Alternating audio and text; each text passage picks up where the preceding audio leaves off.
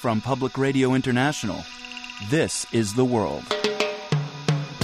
A co-production of the BBC World Service, PRI, and WGBH Boston.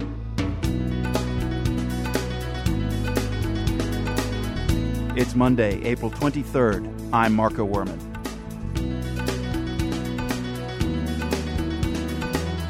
President Obama unveils new tools designed to help prevent atrocities around the globe. One goal is accountability at the highest levels. It prevents the U.S. government from saying, oh, we didn't know, oh, we didn't notice. And later, German law doesn't require bicycle riders to wear helmets for fear of sending the wrong signal. It's completely a catastrophe if we send out a signal, do not ride your bicycle. Plus, gearing up for a second round of voting in France. The World is supported by the Medtronic Foundation, presenting the Save a Life Simulator, an online experience designed to teach life-saving responses to sudden cardiac arrest. Each day, thousands die from cardiac arrest. Learn how to respond at heartrescuenow.com. And by WGBH, presenting Frontlines, Money, Power, and Wall Street, the origins of the financial crisis, and the drama on Wall Street and in Washington to contain the meltdown and save the economy. Tomorrow night at 9, 8 Central on PBS. I'm Marco Werman. This is The World. President Obama today tackled a question that's always near the top of any president's foreign policy agenda. That is, how to prevent atrocities around the globe.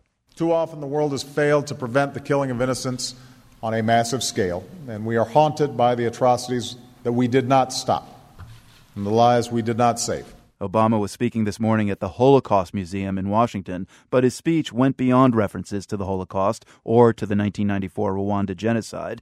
It touched on current challenges, like stopping the violence in Syria and Sudan, and the president made the case for making sure that addressing such challenges is a top U.S. priority. Preventing mass atrocities and genocide is a core national security interest and a core moral responsibility of the United States of America. That, Obama stressed, doesn't mean military intervention every time. He said the U.S. also has many diplomatic and political tools to tackle the problem. And the president added one more tool today. He announced the first meeting of his Atrocities Prevention Board at the White House.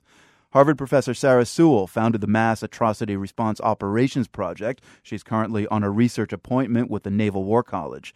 She says the new Atrocities Prevention Board is particularly significant in one respect. It institutionalizes ownership and responsibility at a relatively high level, at the assistant secretary level, almost guaranteeing that high-level attention will be brought to bear when situations begin to smell troubling. And that's a very important development because it prevents the U.S. government from saying, oh, we didn't know, oh, we didn't notice. It really forces a level of accountability that's fundamentally different. Lower down the ladder, there are citizens who watch what's going on TV around the world. How do you connect the urgency of seeing atrocities? I mean, take Syria, for example, right now, which looks like atrocities for many people, from seeing atrocities and getting governments to do something about it? I think it's really important to make 2 points in response to that profoundly important question, which is that, one, it's one thing to identify when atrocities are occurring, but it's another thing entirely to respond in ways that are both effective and sustainable. Part of what the president's speech does is it highlights the very proactive ways in which the Obama administration really took the lead in responding to mass atrocities in Libya. Syria is a very different circumstance. It requires a different set of responses. So part of what you need to be able to do is explain to Americans that the answer isn't always going to be to send in the military, that there are tools that we can use that are less invasive, less costly, and hopefully more effective, particularly if they're used earlier in a crisis. Now, one specific step the president mentioned today was an executive order he signed that he said authorizes new sanctions against the Syrian government and Iran and those that abet them for using technologies to monitor and track and target citizens for violence. The president added that these technologies should be in place to empower citizens, not to repress them. How important do you think it is to be able to sanction the use of technology in this way, or is it something that might be hard to enforce? Well, it's a really interesting question, and I think the answer will depend on how we implement it in practice. And technology can work in a variety of different ways, but the technology, we just had a conference a couple weeks ago where we were looking at the use of surveillance technology as a way to alert the international community to the potential for mass violence. Here, the Obama administration is saying when technology is used as tools for aiding and abetting mass violence, we're going to sanction it. So technology can cut both ways. What's significant is that the administration is saying that it wants to look at sanctioning tools as well as sanctioning individuals and holding them to account.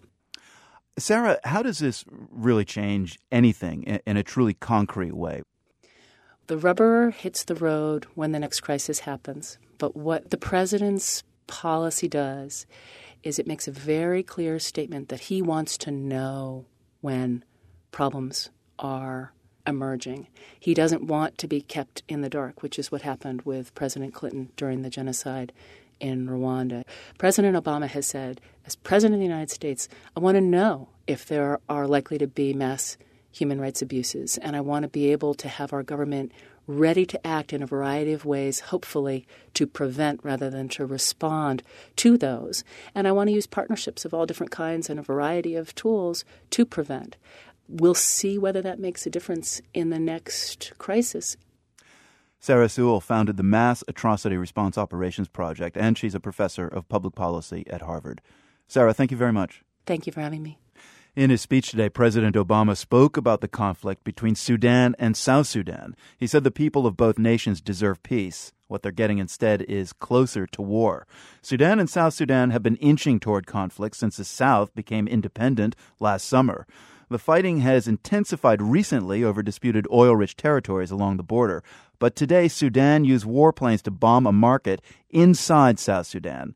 Officials in the South said that amounts to a declaration of war by the North. Journalist Hannah McNeish is near the South Sudanese city of Bentiu. She found herself in the midst of the air raid today. We were driving across a bridge that links the state capital, Bentiu, to a place called Rub Corner today, where the Southern Army barracks were.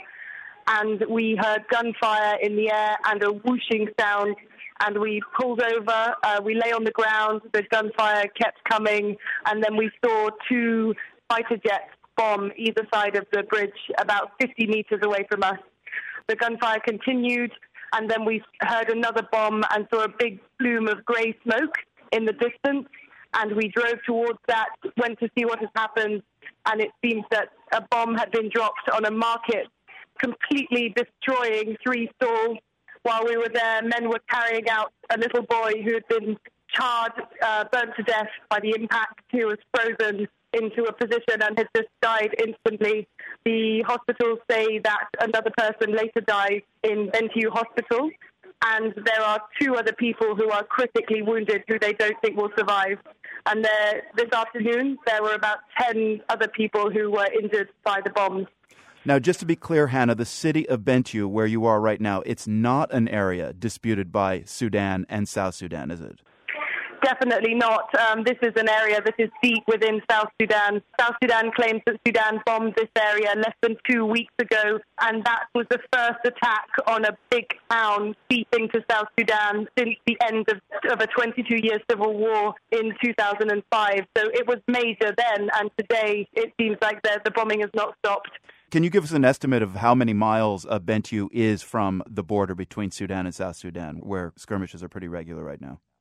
It is at least 2 hours' drive along a bumpy road from the border where the 2 sides have been fighting. Was Sudan, do you think, targeting civilians, or were they targeting military areas nearby?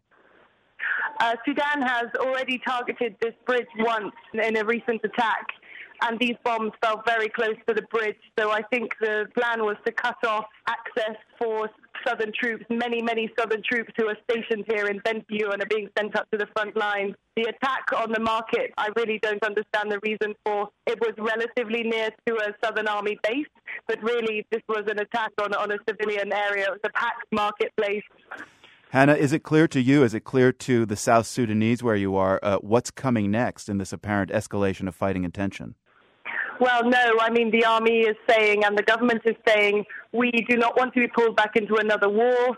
They are saying that they withdrew their troops from a contested area called Heglig that Sudan uses to produce half of its oil on Sunday after occupying it for over a week. And now they are saying, look at what's happened. We withdrew and now we are still being bombed on our own territory. Sudan has refused to come back to the negotiating table with South Sudan. And they say that if Sudan keeps attacking, of course, they will have to protect themselves and they will try and push these forces back. And the rhetoric from both presidents of Sudan and South Sudan sounds more warlike than ever. Well, yes, on Friday when South Sudan said it would pull its troops out of Heglig, before that the war rhetoric had really mounted as well. And I think the international community breathed a sigh of relief when South Sudan said that it had withdrawn and they hoped that this would have a return to talks. Now, I think that South Sudan is saying this is a serious escalation and a serious provocation. And also, people on the streets are extremely angry. There is a lot of resentment. They feel that they have bowed to international pressure to take out their troops. And so the mood is very tense. In Bentiu, just a couple of hours ago, there was still the sound of bomber planes up ahead. And so nobody really knows what is going to happen next. All right, Hannah, we'll leave it there. Thank you very much. Thank you so much. That was reporter Hannah McNeish in Bentiu, South Sudan. The French voted this weekend, and they're going to vote again in 2 weeks. President Nicolas Sarkozy will face his socialist rival François Hollande in a second round of presidential voting. As polls had suggested, Hollande edged out Sarkozy in yesterday's first round. The surprise was far-right candidate Marine Le Pen of the National Front. She campaigned for stricter immigration controls and got nearly 1 in 5 votes. That's a record for the front, and it's driving the 2 remaining contenders to their extremes. The World's Jerry Haddon reports. Normally in the U.S. presidential election cycle, once the primaries are done, candidates fight for the big fat center of the voting populace. In France this year, it's just the opposite, thanks to Marine Le Pen. Quoi qu'il puisse arriver dans les 15 jours à venir. Whatever might happen in the 15 days before the second round, she said, the battle for France has only just begun. Things will never be the same again. Le Pen was congratulating her voters last night for giving her just over 18% of the vote. It's a far-right record. And because Le Pen doesn't advance to round 2, a formidable slice of the electoral pie is up for grabs. Current President Nicolas Sarkozy has been trying to appeal to the right for months. During his speech last night, Sarkozy signaled that he wouldn't let up. He insisted he understood the concerns of his people. Elle porte sur le respect de nos frontières, la maîtrise de l'immigration. Among other things, it has to do with having our borders respected, he said, getting immigration under control, improving security for voters and for their families. Actually, polls suggest the French's main concern is the economy, from rising unemployment to dwindling wages and pensions. But at this stage in the game, swinging to the right looks like Sarkozy's only card, because François Hollande has the left vote virtually in the bag. Yesterday, about 12% of voters went for the communist-backed Jean-Luc Mélenchon. After coming in fourth, Mélenchon promptly urged his followers to vote Hollande. Hollande won last night's vote by 1.5 points, but polls show him winning the runoff by between 8 and 12 points. That's a comfortable margin, but 15 days is a long time in politics. Perhaps that's why, in his short victory speech last night, Hollande took the time to acknowledge the far-right's rise. C'est un nouveau signal. Un sursaut dans la République. The front's rise is just another sign of this flash of anger across the Republic, he said. Anger over the terrible leadership of President Sarkozy over the last 5 years. In other words, far right, join us on the left. We're discontented, just like you. Hollande wants to assure for himself at least some of those votes.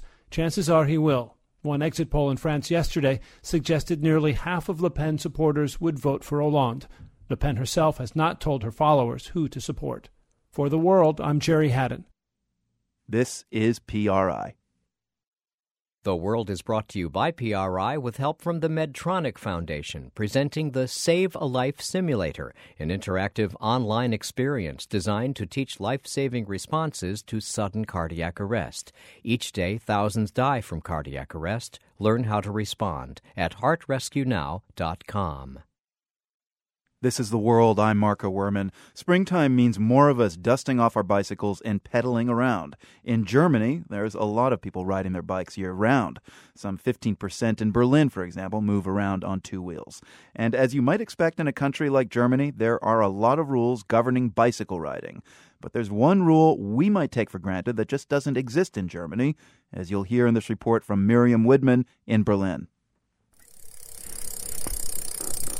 If you're commuting to work every day on your bike, checking your bike's chain to make sure it's oiled and working is always a good idea. As is trying out the bell. In Roulade in Germany, there are lots of specific things you must do to make a bike suitable to be ridden on the street. Attaching lights is a biggie. But not just any lights. You can't use battery-powered ones because, well, your battery might die. And if you do, Philipp Pohl of the German Bicycle Association says, prepare for a ticket. Kontrollen durchgeführt werden und dann Radfahrer auch. Police checks are routinely conducted and riders would get a warning and then be required to pay a fine if they don't have the right bike light. But there's one rule that, a bit shockingly, doesn't exist in Germany. No one has to wear a helmet, not even kids. Siegfried Neubauer is the director of the Two-Wheeler Association, which represents bike and helmet manufacturers. We think that this law could decrease the usage of bicycles by the cyclists. That's right. Even companies that sell helmets don't want a law requiring them. You wouldn't think Germans would bristle at another law. After all, this is a country where you get yelled at for jaywalking at midnight. But apparently Germans would rather stop riding their bicycles than wear a helmet. It's more or less public consent in Germany that we do not have a mandatory helmet law. That's Dr. Uli Schmucker, a trauma surgeon at the German Academy of Trauma Surgery in Munich. Schmucker says there's no question that wearing a helmet is a good idea. U.S. statistics show that 85% of riders involved in accidents escaped head injury thanks to helmets. One Canadian study showed that 88% of cyclists killed in accidents weren't wearing helmets. But Schmucker and others also point to an Australian study that shows fewer people will ride bikes if forced to wear helmets. And that, Schmucker says, is not good for society. To set a signal that riding a bicycle is dangerous has immense adverse health effects on the population level. It's completely a catastrophe if we send out a signal, do not ride your bicycle. For retiree Renate Schrott, the safety debate is interesting, but it's not the main reason she's against a helmet law. She actually wears a helmet on long rides, but not when she shops in her Berlin neighborhood. It's too inconvenient. And besides, man sieht ziemlich bescheuert aus, wenn man den Helm abgesetzt hat. You look pretty stupid when you take your helmet off, she says. For The World, I'm Miriam Widman in Berlin. A new documentary getting a showing at the Tribeca Film Festival in New York portrays a stark choice facing women in India. The World's Alex Gallifant takes a look. The film's called The World Before Her, although it's really about two worlds, one rooted in India's past, the other very much in its present. This is no place for little girls anymore. This is a place for women. First, we go behind the scenes at the Miss India pageant. Everything you say it with sureness, with your enunciation, with your smile, with your confidence. It's that makes a winner. One of the young women competing to be Miss India is called Ankita. For her, the beauty pageant isn't a retro competition. It's a shot at freedom. Because, in our society in India, it's dominated by men. For a woman to have her stand in the society, it's very important for her to go out, earn for herself. You earn for yourself, you live up for yourself, you gain respect, you gain respect. Of course, there's more than one way to get respect, and millions of Indian women are today achieving success in all walks of life. But the other half of this documentary is devoted to another extreme, women and girls who seem to reject almost everything about modern society. Girls as young as 15 gather to hear their teacher. She declares that your transformation into tigers begins here. This is a camp run by the women's wing of one of India's extremist Hindu organizations. The girls learn to march, how to use a rifle, how to, as their leaders say, defend the nation from, things like Miss India. A woman's place, they're taught, is not at school, and certainly not on stage, even if, paradoxically, they're attending a kind of school to defend that belief. Anyway, as director Nisha Pahuja told me, these are the two worlds of the documentary. You know, you put these girls through a process and they come out, you know, as beauty queens or as little warriors. Pahuja was born in India, but raised in Canada. Her film uses these two stark paths, beauty queen or warrior, to represent the choices facing India as a country. You know, I think what's clear is that the country is sort of polarized, right, between, you know, whether they're going to sort of be traditional or whether they're going to be supposedly modern. I'm not so sure. There are huge contrasts, no doubt, but that reduction to the either-or framework, past or future, is too simple, and it's an all too familiar way of framing modern India. By concentrating on these two extreme worlds that make for an admittedly dramatic contrast, the film doesn't spend much time with the many young Indian women who are finding a balance between the old and the new. In fact, the best parts of the documentary are precisely when the neat expectations are inverted.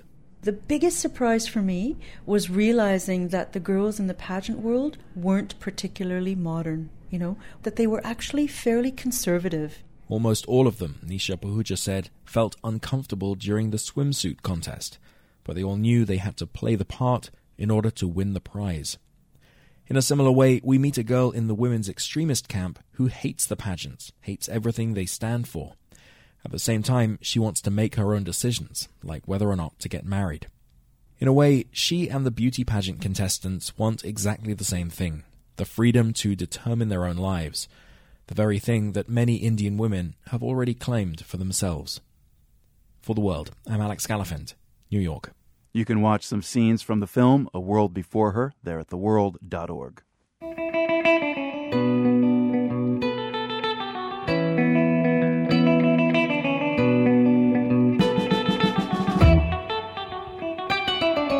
Two locations figure in today's GeoQuiz. One is the town of Rikuzen Takata. It's one of the many Japanese towns hit hard by last year's tsunami. The waters that devastated so much of northeastern Japan also swept a vast amount of debris out to sea. That debris got caught up in the ocean currents and has been slowly drifting across the Pacific. Some has been washing up on the shores of Middleton Island. That's the second place that figures in our quiz. Middleton is located in the Gulf of Alaska. Now, your task today, we want you to estimate the distance covered by that trans-Pacific crossing between Rikuzen Takata and Middleton Island, Alaska. We're back with the answer later in the program.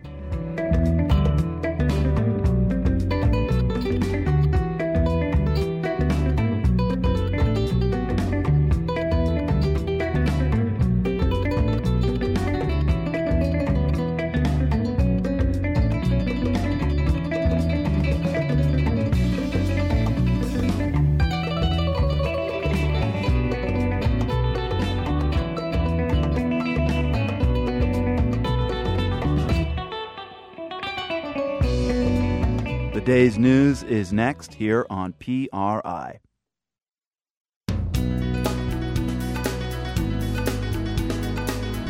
I'm Marco Werman. Coming up, hard lessons from the British occupation of Afghanistan in the 1830s. The Duke of Wellington predicted absolutely accurately that Britain's troubles would begin when Britain's military successes ended, and he was absolutely right in pointing the finger at imbecility. That story ahead on The World. The World is supported by the Medtronic Foundation, presenting the Save a Life Simulator, an online experience designed to teach life-saving responses to sudden cardiac arrest. Each day, thousands die from cardiac arrest. Learn how to respond at heartrescuenow.com. I'm Marco Werman, and this is The World, a co-production of the BBC World Service, PRI, and WGBH Boston. It took a year and a half of tough negotiations and 23 drafts, but the American and Afghan governments have finally inked a tentative deal on the role of U.S. forces in the country after 2014. The agreement commits Washington to help defend Afghanistan for at least 10 years after the last American combat troops leave the country. The U.S. is also pledging not to attack any other country from Afghan soil while continuing to support development and human rights there.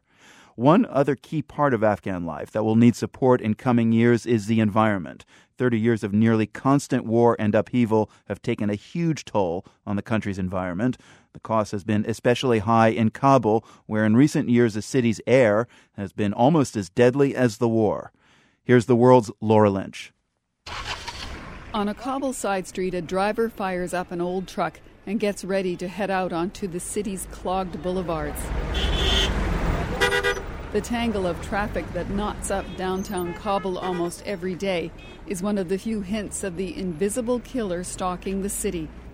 Another is the large number of pedestrians who cover their faces with masks or scarves. Shamshula is one of them, unmasking only to answer a question. He says he covers his face because of the dust and pollution to try to ward off illness, and he has real reason to worry. The Afghan government estimates air pollution is responsible for 3,000 deaths every year in Kabul.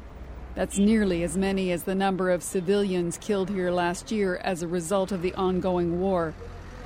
Vehicles are a big part of the problem. Most of the tens of thousands that choke the city's roads are old, run on dirty leaded gasoline, and have dodgy exhaust systems. They also drive over a lot of unpaved roads, kicking up clouds of dust. And all these polluting cars are crammed into a city that's badly overcrowded. Ghulam Mohammed Malikyar is a senior advisor at Afghanistan's Environmental Protection Agency. He says Kabul's population of 5 million is 5 times too big. Kabul is built for maximum 1 million population. It's a very, very limited city and mountainous area. During the past 30 years, people from rural area migrated to city because of security or education or other purposes. Malikyar says the city's swelling size has led to other sources of pollution. People build illegal homes, then use diesel generators to power them. Those who can't afford a generator will burn tires, plastic bags, or other garbage as fuel. The result is a nearly permanent smoky haze over the city. As recently as the 1980s, Kabul was known for its crystal-clear air and spectacular views of the snow-capped mountains that rise up around it. Malikyar is saddened by the fact they're rarely visible these days. Of course, I was a child here and I raised in this situation. And I was involved in environmental protection since 1992. So from that time to now, I see that the changes, much changes. Those changes have a human cost. Dr. Nasitar Zanakseh is seeing an increasing number of patients like Noor Ahmad. Ahmad came to Dr. Zanakseh's Kabul clinic after feeling ill for weeks. Ahmad says he's been coughing so much he's been unable to sleep at night. According to Afghanistan's health ministry, cases involving respiratory problems tripled between 2005 and 2011 to nearly 500,000. And a 2006 report from the United Nations Environment Program found that even then, 60% of Kabul residents were exposed to high concentrations of dangerous particulate matter, nitrous oxide and sulfur dioxide. Dr. Zanakseh says even as his list of patients grows, he doesn't see any real efforts to tackle the problem. Sometimes as a doctor, we will think, okay, this is sad for us, but there is no way to solve the problem and to how to control the disease. In fact, the government is making at least some effort to solve the problem. It's tried to ban older cars with damaged exhaust systems, and it's proposed emission standards for vehicles and industry. Last year, it even started closing government offices an extra day every week to try to reduce traffic. Still, the EPA's Ghulam Mohammed Malikyar says there's one critical part still missing. Of course, the political will and political support is very low. Not surprising, perhaps, in a country torn apart by decades of war and facing many more immediate challenges than an enemy that's not easy to see. Still, Malikyar says it means there's not nearly enough money to tackle the problem. Recently, for example, Kabul installed a new air quality monitoring station. But Malikyar says the city would need 10 more to do the job properly. For The World, I'm Laura Lynch, Kabul. Traffic jams Kabul style. We have a slideshow of Kabul streets filled with dirty, leaded gasoline-fueled cars. That's at theworld.org. Many critics of the current U.S. Afghanistan policy often point to misadventures in years past by foreign troops in Afghanistan. Go back to the Soviet invasion in 1979, or go further back to the 1830s. Britain was trying to protect its sizable investments in India, and occupying Afghanistan was one way of doing it. Diana Preston, that didn't work out very well, did it? No, it didn't. It started off reasonably well. You know, the British, as you were just saying, decided on regime change in Afghanistan because they were worried that the Russians were going to come storming in through Afghanistan into British India. So they wanted to make sure that they had a ruler on the throne in Kabul who suited them. So what happened was they went marching in, deposed the existing very capable ruler, put their own candidate on the throne, and then very soon after that it all started to fall apart. So what had gone very easily in the first instance then became a very difficult and hazardous situation. Now, Diana Preston, you've just written a book, The Dark Defile, Britain's Catastrophic Invasion of Afghanistan, 1839 to 1842. We're talking about the First Anglo-Afghan War. Is that what this war was all about then? Yes, it was really to do with Britain wanting to protect her interests in imperial India. You know, India at the time, her most important colonial possession. Now, as far as what the British did in this war in Afghanistan, none other than the great British general, the Duke of Wellington, said that, quote, there must have either been the grossest treachery or the most inconceivable imbecility, and very likely a mixture of both. What happened to get this kind of comment from the Duke of Wellington? Yes, I mean, the Duke of Wellington predicted absolutely accurately that Britain's troubles would begin when Britain's military successes ended. And he was absolutely right in pointing the finger at imbecility. The military leaders and the political leaders really didn't understand the situation that they had got themselves into. I was quite interested during the research to come across some comments by the leading British diplomat in Kabul who told off one of his colleagues for being very pessimistic about the British position. This colleague was starting to say the British are in a very, very difficult, dangerous place. You know, we ought to be withdrawing.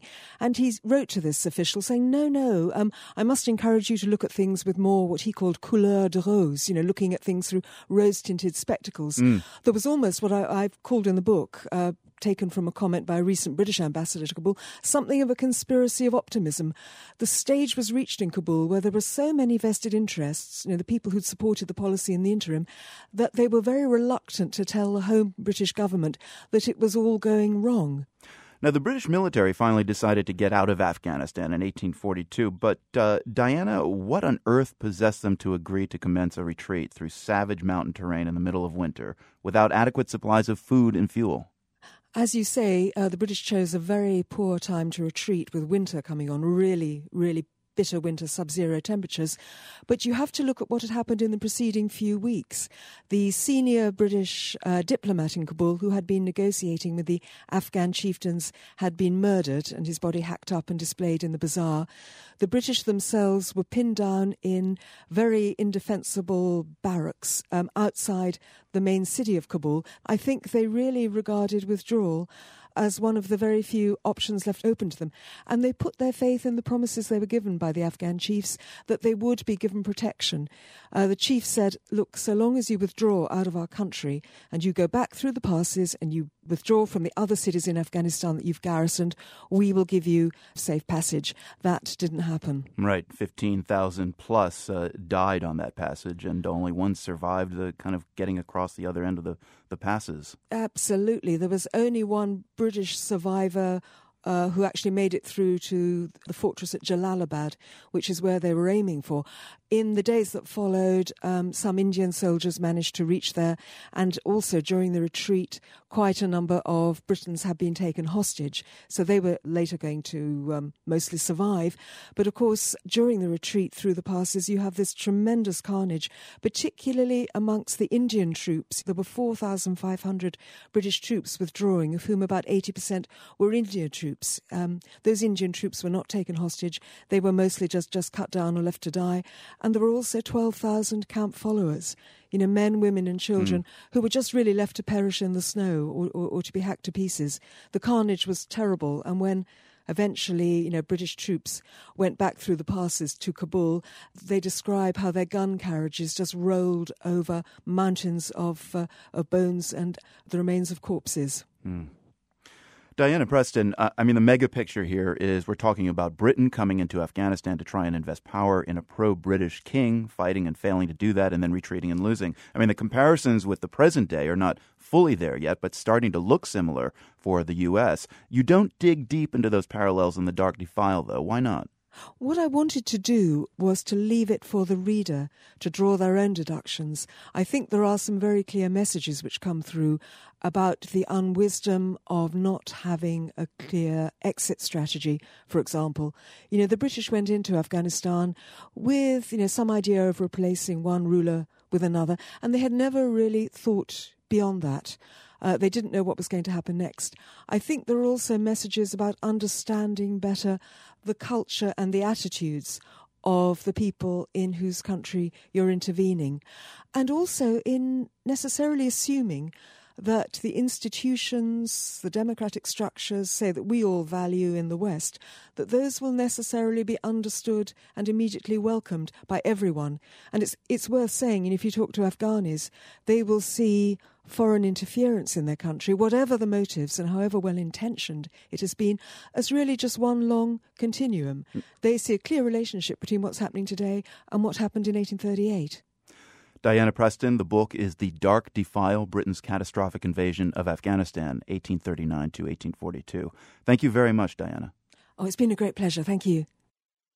A soccer ball is in the headlines today, not a fancy World Cup soccer ball or even one kicked by a Brazilian superstar.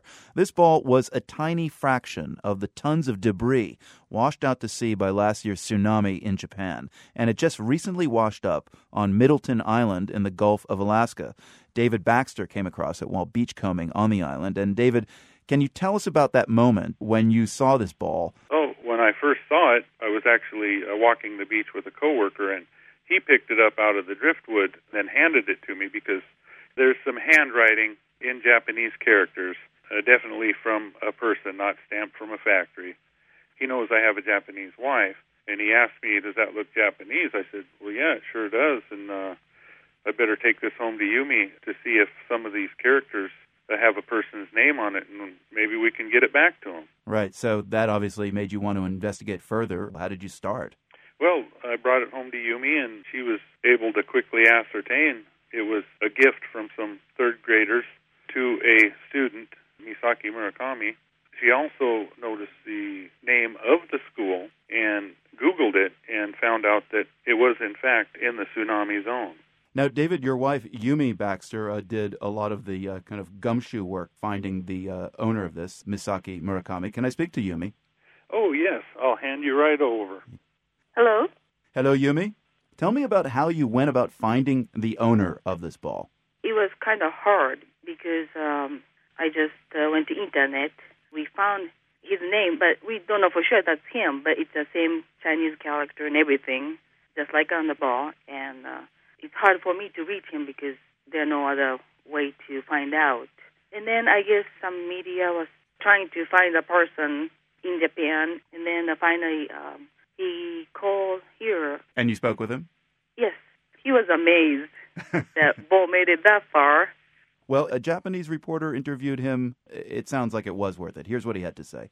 I would have never imagined that my soccer ball could have traveled thousands of miles and made it all the way to Alaska. I was shocked since I haven't recovered a single item from my house since the tsunami, until now. So I'm really happy about this.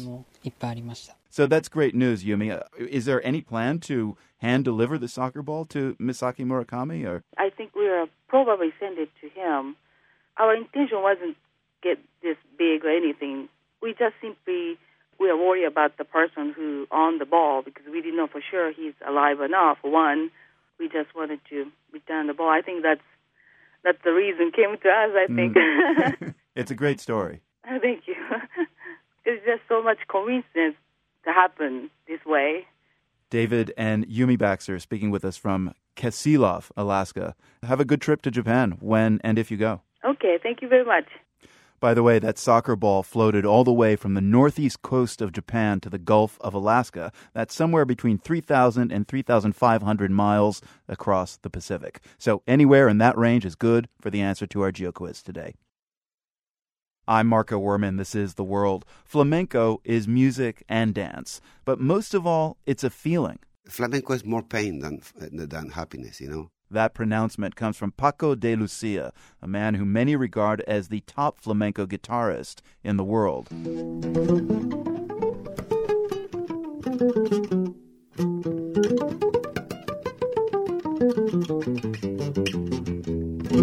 I recently caught up with Paco de Lucía in Boston, one of the stops on his current month-long North American tour.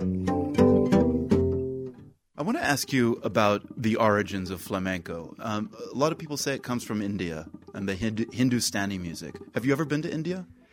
No, I've been only once or two on the airport, but I never been. I'm wishing to go there.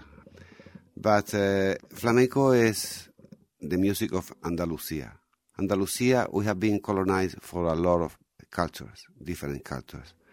We had the Arabs for 800 years.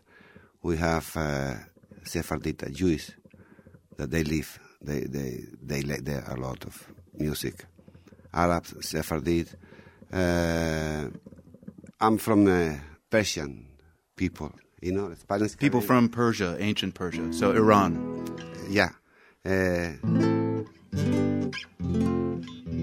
This is Spanish cadence. I don't hear that cadence in any other music except in the ancient Persian music. So you've not been to India, but you are very well traveled. And I understand you kind of split your time now between Mexico and Mallorca? Yeah, I spend my time all over the world. You know, I am traveling from 12 years old that I came to this country, playing with a ballet of Jose Greco. Jose Greco was a very well-known dancer in that time. And I came with my brother Pepe. He was a singer. He's a singer. And I played the guitar. I was a kid. And we spent 1 year touring in a bus all over the United States. And we came, you know, from that time till now, I didn't stop. I am tired, many years non-stop. But it's the only way I have to communicate with the people, you know. I play music, and with the music you can go anywhere, all around the world, and you can tell them how you are, how you feel, where you come from with the music. You don't need words.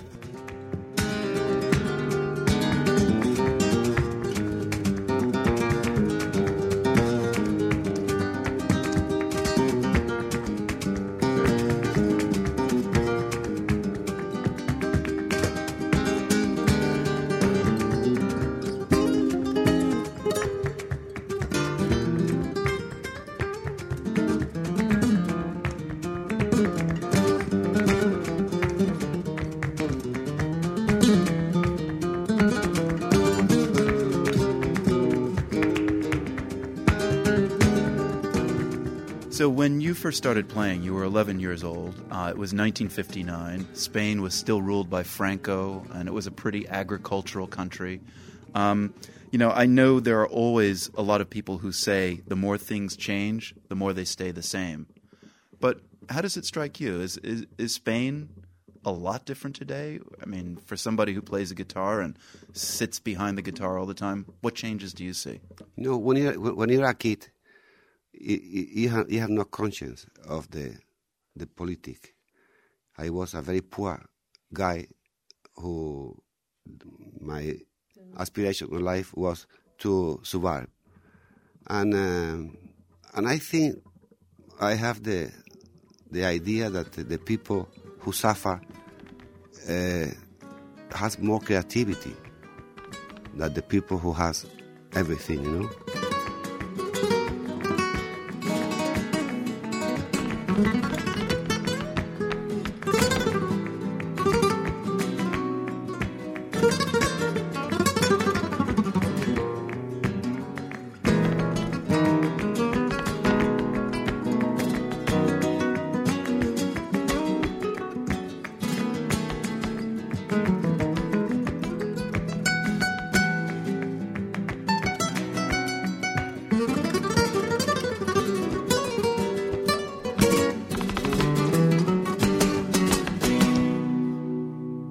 Paco de Lucía, you've really spent your life at the forefront of flamenco, and you've been consistently paving new innovations in the music. And I'm just wondering, at the age of 64, is there ever a time where you say, enough is enough, I just want to kind of stop creating? No.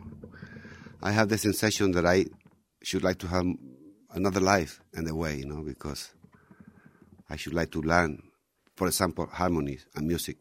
If I should have now 20 years old, I would come to Boston, to Berkeley, to learn harmonies, And you feel you don't understand harmony well enough? I don't understand harmony. I don't read music. I don't know solfeo. I don't know. Everything I did it through my intuition.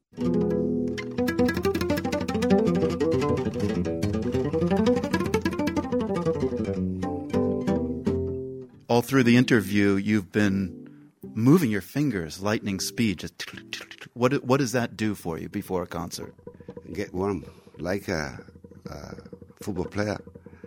The finger has to be warm to play, and I have to play in less than an hour. So I'm not very. I shouldn't play now, making an interview, but I have not the time to wait. Paco de Lucía, a real honor. Thank you very much for speaking with me. Thank you, man. You can see Paco's restless fingers as he warmed up for his concert during our interview. We have the video at theworld.org.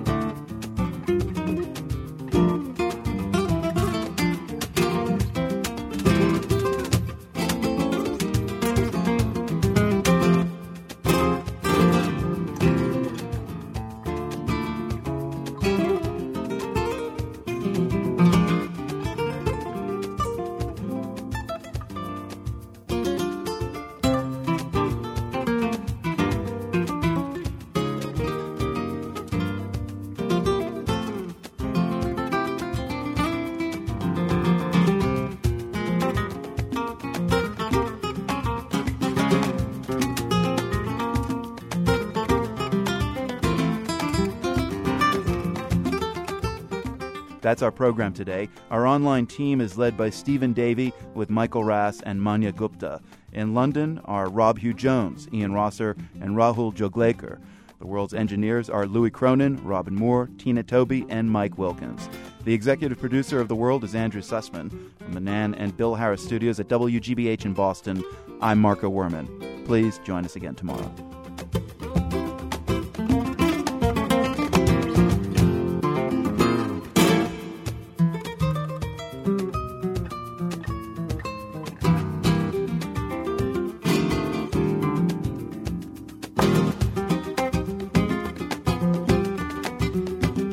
The World is a co-production of the BBC World Service, PRI, and WGBH Boston, supported in part by Nan and Bill Harris, committed to supporting objective, unbiased reporting on national and international issues. The Luce Foundation's Henry R. Luce Initiative on Religion and International Affairs, the Freeman Foundation, and the PRI Program Fund, including the John D. and Catherine T. MacArthur Foundation, committed to building a more just, verdant, and peaceful world. macfound.org. PRI, Public Radio International.